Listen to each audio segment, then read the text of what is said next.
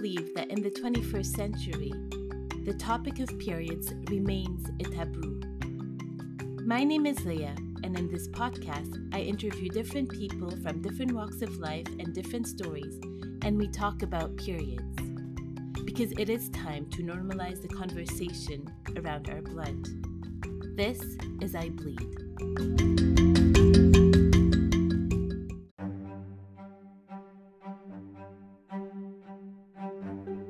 There are so many things unsaid around a woman's body.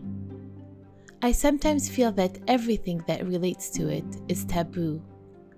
Whether we talk about sex, childbirth, periods, menopause, all topics are usually hushed.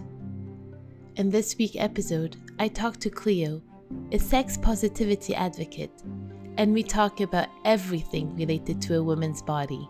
As Cleo says, it seems that we hide all the realness of our bodies to abide unconsciously to societal expectation of what a good female body should look like. It's time to talk about our real bodies. Yeah, so basically I had a daughter and it was shit.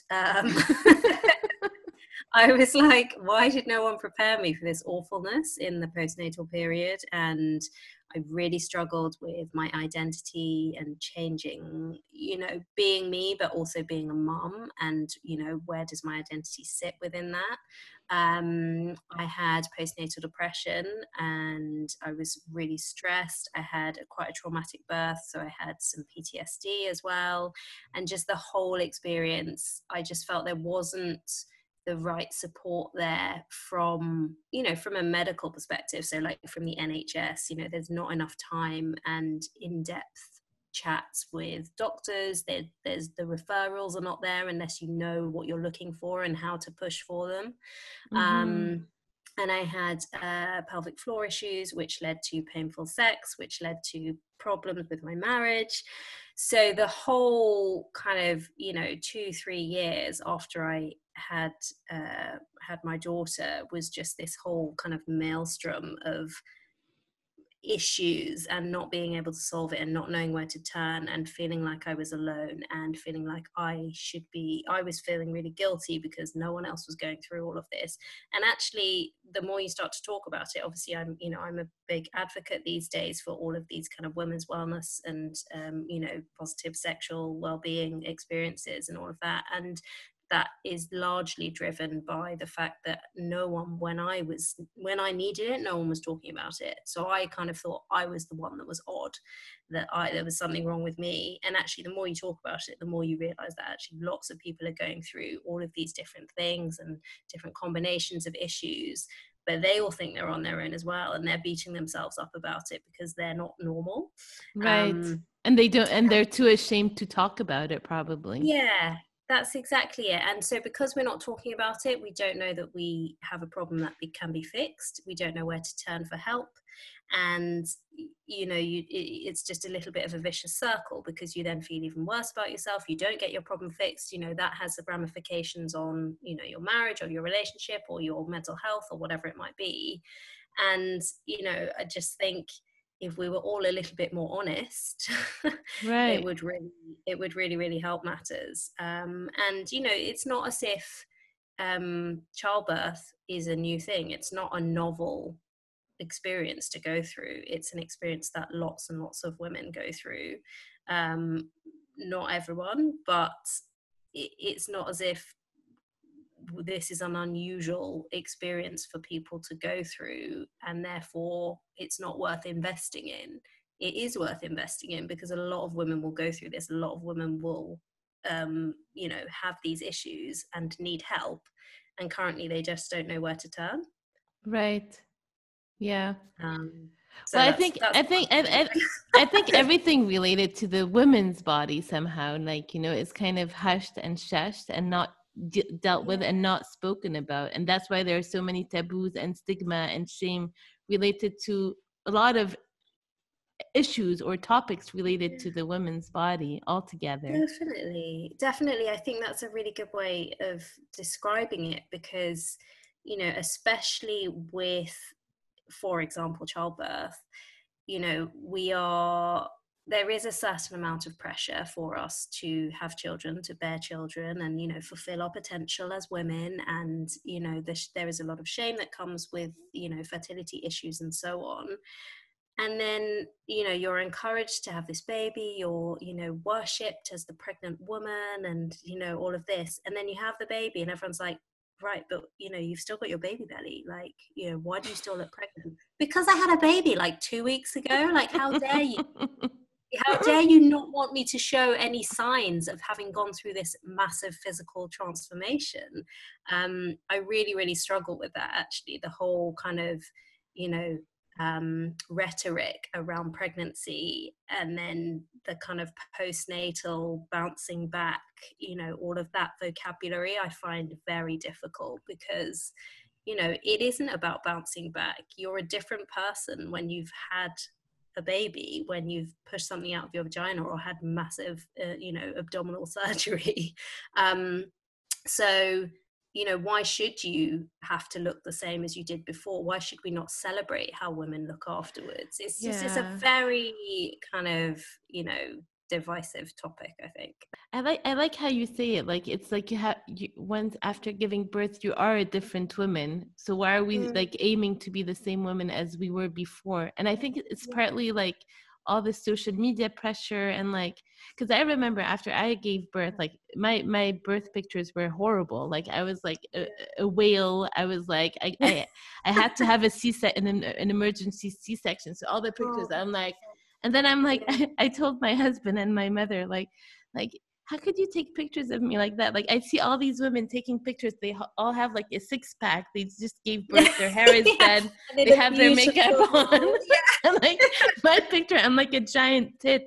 I didn't even know that I was gonna have like milk, like the milk coming out and the breast becoming giant. Nobody told me about that. So I was like a giant like boobie, like looking like I went through a battlefield, and all my pictures are like that. And in my head, I'm like, I'm not supposed to look like that. And I struggled with my body for a very long time afterwards, and in my sexuality even, because I didn't feel sexy. I didn't feel like having sex with this body of mine. And it was very difficult to communicate that to my husband, who was like, you're fine. He was like, no, I'm not. Like, I'm fat.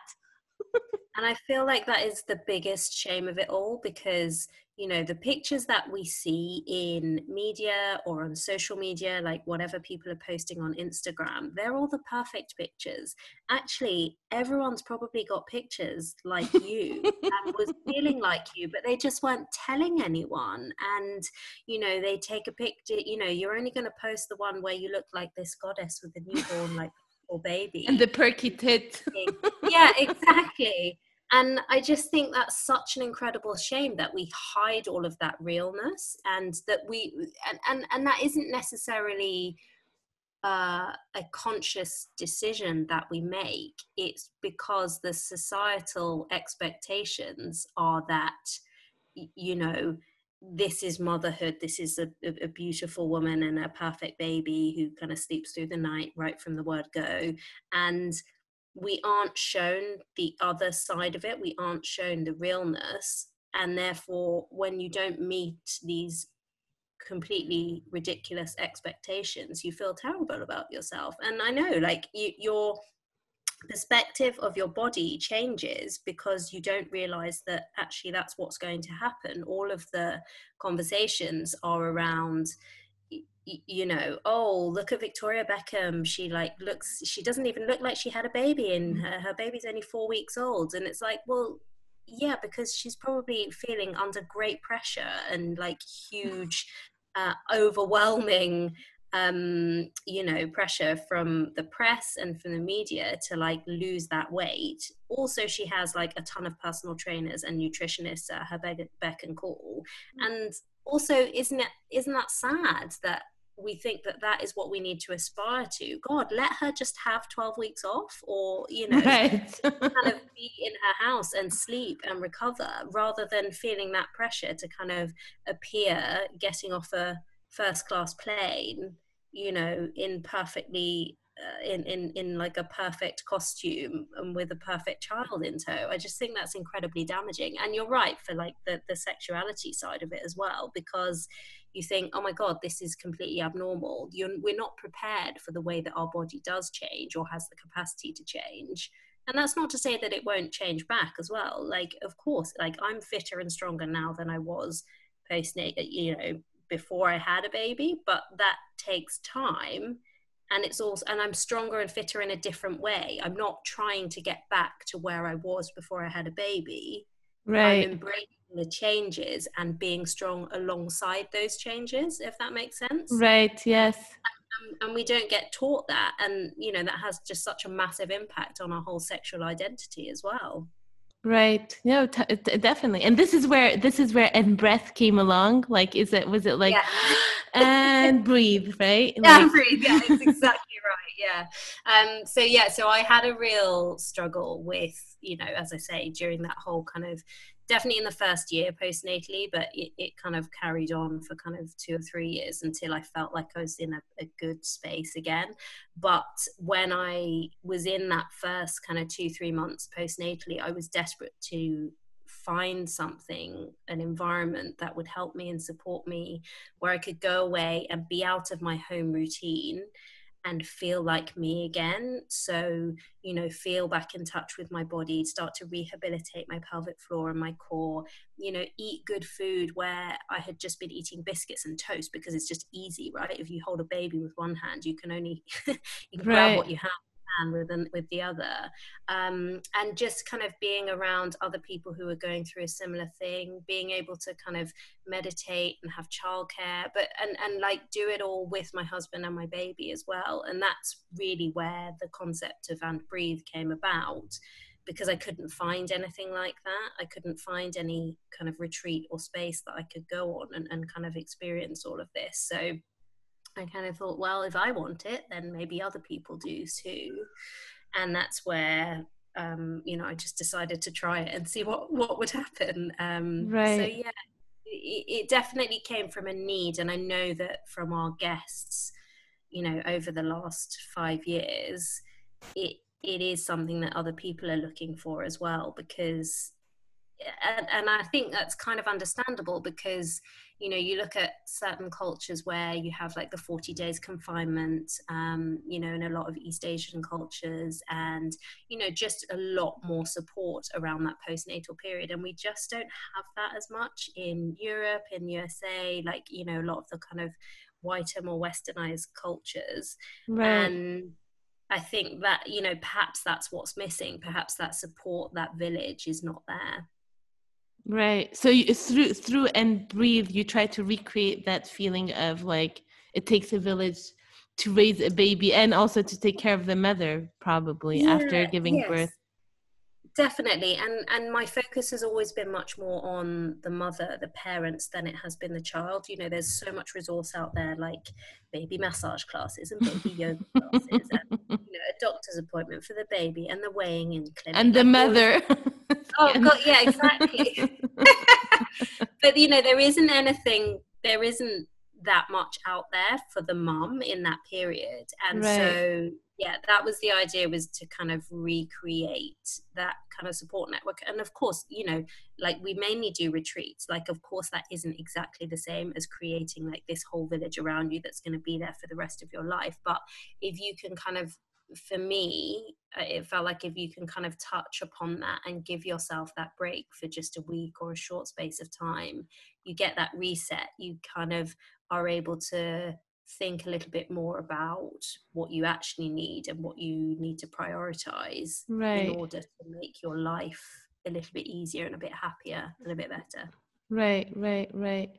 Right. Wow. And in regards to menstruation and Mm. sexuality, like because how do you think they go hand in hand somehow? Because that's a connection that not a lot of people make, like, Yeah, and you're not I really think. taught about it. Oh, totally. I think it's a really interesting one, that, because I think, we briefly chatted on email before about the link. And I just think it's such a powerful one, because, you know, sexuality ultimately, you know, it leads to a baby or could lead to a baby. And menstruation is the kind of sign that you are sexually available or sexually active. And at the same time, it's held up as such a dirty thing in so many cultures. You know, menstruating women need to go and live in a shed at the bottom of the garden for a week, or, you know, you're not allowed to touch food, or you're not allowed to pray when you're menstruating. And on the one hand, you have this such such a powerful experience to go through, and, you know, your capacity to bring life into this world, and that is revered. And on the other hand, when you show signs of that capacity to bring life into the world, you're reviled. And I find that really strange. I find that a really difficult contradiction to come to terms with. Right. Because they are. It's like an oxymoron. At one point it's Yeah, beautiful, another like, yes, yeah. definitely. I mean, it's the same thing. How can you hate it on one hand and love it with the other? Don't you think? Yes, definitely. I also think that for a lot of us, like, you know, menstruation is one of those big turning points as well. It's like a moment in our lives. And, you know, as your project rightly points out, we kind of don't, we sometimes celebrate that. A lot of the time we don't quite know how to deal with it. We don't know what that means for our identity and how we think of ourselves as women, as girls turning into women. And I think that sex can also be another one of those milestones, um, because it's kind of another rite of passage. But often, you know, there are, you know, people can kind of think about sex in a similar way, in that, you know, it's a beautiful thing, and it can be really, really beautiful and loving and intimate with the right person. But a lot of us, for our first, second, third times, don't actually feel that. You know, maybe we are pressured into it by someone, or we choose to do it with the wrong person because we're desperate to not be virgins anymore. Um, and so you kind of have this strange dichotomy, um, between how joyous and powerful it can be and how it actually makes us feel in like a social context. You know, Right. that kind of inward, that inward feeling, and the feelings that you you know, purport to everyone else, Right. and how you kind of talk about it, in a social context, is very different to how you might talk about it with the person that you're doing it with, or, you know, think about it in your own head. I think Right. that's a yeah, I think that's a really difficult one for us to come to terms with. And again, we don't talk about that enough. We don't teach young women how to have those conversations with themselves and with their potential partners, in order to kind of come through it in like a healthy way. So would you reckon that, like, if we start as a start, like, teaching our daughters and the young girls to first speak about their periods in a positive way, and after that speak about sex, because they kind of like, there was like, if you don't even speak about periods positively, how can you speak about sex Oh, positively, and then how can you 100%. speak about giving birth Yeah. positively? It seems like, Yeah. it's Well, like, it's all, and you're absolutely right. I feel like it's all part of the same range of emotions. It's all part of the same canon of conversations, isn't it? Like, you know, it's all women's health. It's all stuff that we feel slightly needs to be celebrated, but also needs to be hidden, you know. And I think if you start having these open and honest conversations from the beginning, you know, like about how our bodies are changing, about how, you know, now we're bleeding, about how we can now, you know, potentially have children. If you start with that conversation right at the beginning, then that surely has to have a positive impact when you kind of go on to the next level and the next level, and, you know, and we age and our bodies change again and again and again. um you know, for me, I think honesty is at the heart of it, as I was saying before. You know, if you can have, the more that you talk about something, the more normalized it becomes. right. Right. And so then you can ask for help if you need it, or you can talk about how uncomfortable it's making you feel, or you can talk about the way that someone else made you feel about it. And you can know when something is an issue, and you won't feel ashamed when something makes you feel amazing and you want to share that. And I think, Right. I don't know what your experience of sexual education was at school, but mine was pretty bad. Scientific. Yeah. I mean, did you cover emotion? No. No, Did you cover like the practicalities of it? it was You like know, always scientific, and even everything was done in a very scientific way, like there was no talk about emotions. a lot of this conversation around kind of menstruation, sexuality, childbirth, menopause, a lot of it, although it's about the woman, a lot of it is framed within the male context, which I think can be, quite damaging as well for our mental health, right? Definitely. And the way that you view yourself. But do you And I find in the work that you do that a lot of the women that you work with have also like the same kind of taboo with their period that is passed along? Here's what's interesting. I think that once people have had babies, they're then much more open to talking about menstruation and other aspects of kind of taboo subjects than they were previously, because once you've had a baby, it's like, okay, well, everything was on show, like Right, right. I kind of don't care anymore, which I think is the wrong way round. I think, as we were just talking about, I think, if we can learn to discuss these things and be more open about them at a much earlier stage, then that would set us in good stead for childbirth and for all of the other, stages that we go through afterwards. So I guess at least it's positive that women are opening up once they've had babies, but actually it should be much earlier, especially because of this link that we've talked about with the kind of, taboo aspect between, when talking about menstruation and sexual well-being and sexuality and so on as well. And I think, another aspect of that is when we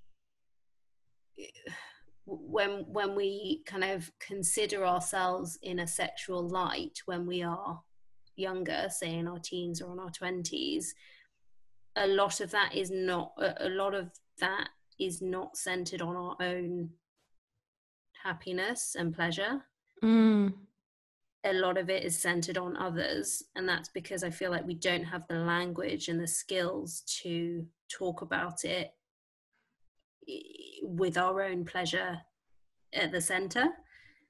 A Right. lot of the conversation around sex and sexuality is about men's pleasure, and because we don't get taught those skills, it's harder for us to find our sexual well-being than it would be Right. otherwise. Does that make sense? Right. Sorry, I Yes, haven't. yes, yes, yes. No, definitely. No, Uh, definitely. And do you think after giving birth it changes even more drastically? in terms of how you think about yourself, you mean? Yeah, and your sexuality. Yeah, I mean, so I really, really struggled postnatally. I had interventions. So I had an episiotomy and then a forceps delivery. Oh. And so I had scarring, both from the episiotomy and internal vaginal grazing. And on top of that, I had a hypertonic pelvic floor, which is when your pelvic floor is too strong and not flexible enough, because I had been so desperate not to have a too loose pelvic floor, because I wanted to, make sure that I was performing sexually still afterwards, of course. All of this horrible stuff that you absorb without even really realizing it. And so sex was really painful for me for at least a year after I gave birth. At about that time, I had asked to be, referred for help via my GP, my general practitioner. but they basically sent me to all of these different specialists that were no use at all. So I got swabbed for infection a couple of times, which came back negative. I got sent to a gynecologist who just didn't examine me properly at all. I got sent for an internal ultrasound, which obviously came back negative. And then about a year after I gave birth, I found a women's health physiotherapist, who basically changed my life, because she was like, well, look, you've got all of this scarring that no one has taught you to manage. You're really, really tense because you've had trauma from the birth and, you know, depression and so on. And your pelvic floor is too tight. So this really sensitive scar tissue is not giving way when something penetrates, so it's just causing huge amounts of pain, which is making it worse because you associate sex with pain, so then you're even more tense. You tense. Yeah, so it was all very simple once she told me what to do about it, but I couldn't believe that I had asked to be referred so many times and like was trying to find the answer to like what the problem was for a year before I had even got anywhere near an answer. And that was someone that I had found myself. That wasn't that my GP had recommended it or anything like that. Right. And so, you know, for me, certainly, I felt terrible postnatally in terms of my sexuality, because my body had changed, as you say, like you're not necessarily in the same, you know, physique as you were before you have your baby, before you get pregnant. So that I struggled with. That I struggled with the actual kind of mechanics of it physically, you know, penetration just being nearly impossible. And I struggled with it in terms of like my mental health as well, because I was quite depressed. I wasn't ever really feeling in the mood. I then felt guilty because I was like, oh, I'm letting my husband down, even though he was super understanding and lovely about it. And, you know, he's a brilliant guy. But I felt guilty, you know, I was putting that pressure on myself. Right. And felt guilty about it. So, you know, we only really got back to having pleasurable sex again about 2 years after I gave birth. And obviously that's quite a long time, and it really impacts your relationship as well and how you relate to one another. And it becomes like this big thing that, you need to solve, but it's not getting solved. And it's a bit, you know, of course we had other stuff going on as well. You know, when you're new parents, you're tired, you're stressed, you're going to be snappy at each other anyway. And then you throw that into the mix, and it definitely kind of, it definitely took us to the brink in terms of our marriage. You know, we talked about divorce on a number of occasions, and, you know, I feel like that's a really sad position to be in, given that I'm sure a lot of people go through similar, and we just don't give people the tools to deal with it. Yeah, definitely.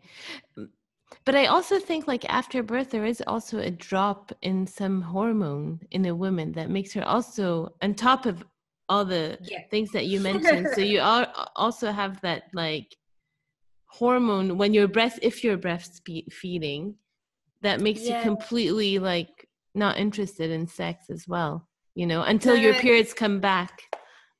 Yeah, I think that's an interesting one, because you know, oxytocin is what's released when you're feeding, and that technically is the kind of love hormone, but it doesn't, you know, it's kind of love in that kind of warm way. It's not really love in like a sexual way. And if you're breastfeeding, you are likely to lose your natural vaginal lubrication. So a lot of women don't have that, you know, and that can remain the case for, you know, at least 2 to 3 cycles after you stop breastfeeding as well. So it can be a long time before, you know, things feel regulated.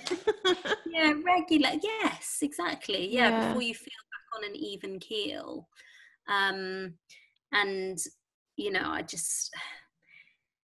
I feel like I was in a good position in that, you know, my husband is very open to having these conversations and, you know, understanding. And, you know, we both love therapy, so we've always been like, you know, let's talk about it. Yeah, exactly. But, you know, that doesn't necessarily make it easier. And I feel like we were in a pretty good position. Imagine imagine if we We hadn't don't talk been. about it, right? Yeah, exactly. And the stats for the stats for divorce in the first year of marriage after having a baby are really high, which I think is interesting as well, because we just, as I say, and I'll say it again, pretty much everyone goes through this, having a baby, and Yeah. we just don't talk about how to deal with it properly.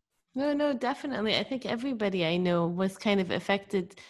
But the problem I found is that a lot of people don't talk about it, because there's also that thing of like putting up that facade where like everything is perfect and people don't actually talk, like, talk Yeah, about depression, talk about lack of sexual drive, talk about menstrual irregularities, or like, yeah, it's like I just feel we like to live in a filter world as well, yeah, yeah. where everything is so beautiful and filtered. And I think Like, that's interesting, because you're absolutely right. People don't talk about it as a kind of like common topic with friends or around a dinner party, or anything like that. What I do think is positive is that more and more companies and brands are being a bit more open about it and representing periods in a kind of more realistic way in advertising. And definitely. there's lots of kind of startup brands that are doing tampons in a different way, or period pants, or innovating with sanitary towels, and I think Right. that's quite cool, that you know that we're kind of in a position now where at least we're talking about it enough to innovate on that level. But I Right. think it's that everyday conversation, isn't it? That everyday, like, not being able to say, like in the office, oh, do you know what, guys, I'm sorry I snapped in that meeting because, my period's due next week and I'm just feeling really shit. Like, Yeah, yeah, yeah. that's not, that isn't acceptable, or would be kind of frowned upon, I think is a real shame. And I But think that sorry, go on. yeah, but I do think like if we change the way we talk and we make it more open, everything would be so much more fluid. And I think our relationship with one another in general, in terms of human beings, would be so much more transparent, so much more honest, so much more, like I just learned, like yesterday I had my first acupuncture session, which I've never done. Ooh, how was And it? honestly, it was great because I've been suffering with like IBS, like I have some strong Okay. IBS. My cycle got shorter after corona, and I quit smoking in December, so my whole Oh wow, cycle. everything. And I completely lost my libido, like, with all this Okay. happening. And the Yeah, acupuncturist yesterday was telling me, like, when your cycle is below 25 days, which was yeah. happening, it was like 24 days, you produce less estrogen, you know Estrogen, yeah, yeah. estrogen, so you don't ovulate like you're supposed to, and by not ovulating like you're supposed to, you're not really fertile during that time, and Yeah, therefore you're not really, like, you don't feel very sexual, right? yeah, yeah, yeah, I did, like, because I was think, and my husband's like, are you like, are you not, don't you like me anymore, like, is there something? I was like, no, I don't know what to tell you, I just don't feel it, but yeah. that lady yesterday was like, I don't know, like, just talking about it, Yeah.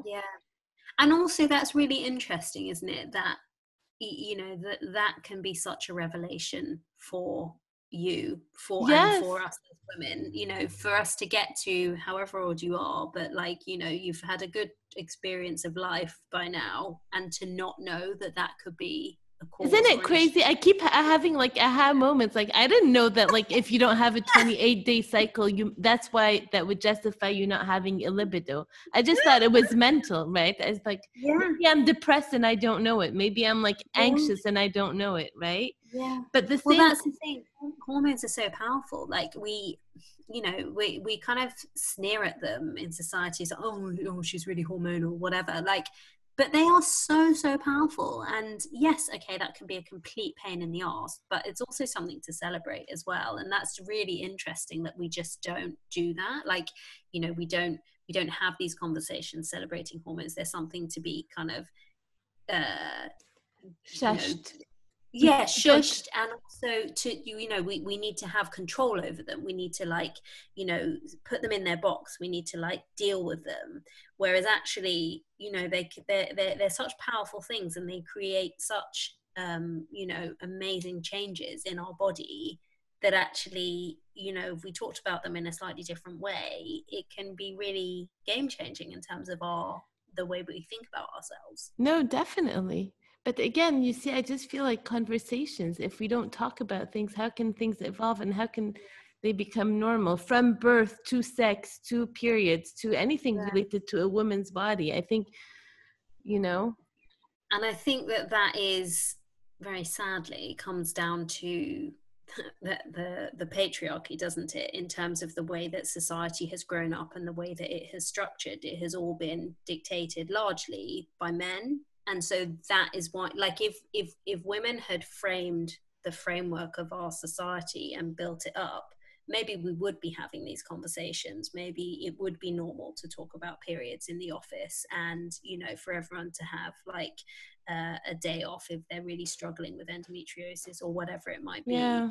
And because we don't have that, because we are trained in a kind of work and corporate environment, and in society more generally, to be more masculine, to not show emotion, it's all part to get of it that together, pull it together. Yeah. Exactly, fall within, like you said earlier, fall within the box,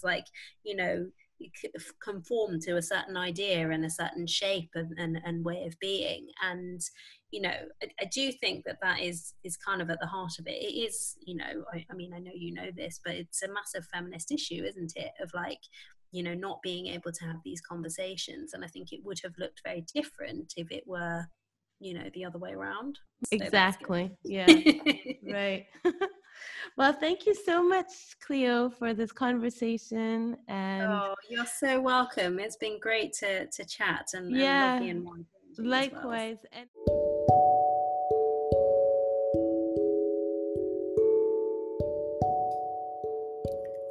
Thank you for listening, and don't forget to share, like, and subscribe, and participate in my first period project or the pad art. All information are on the site i-bleed.com.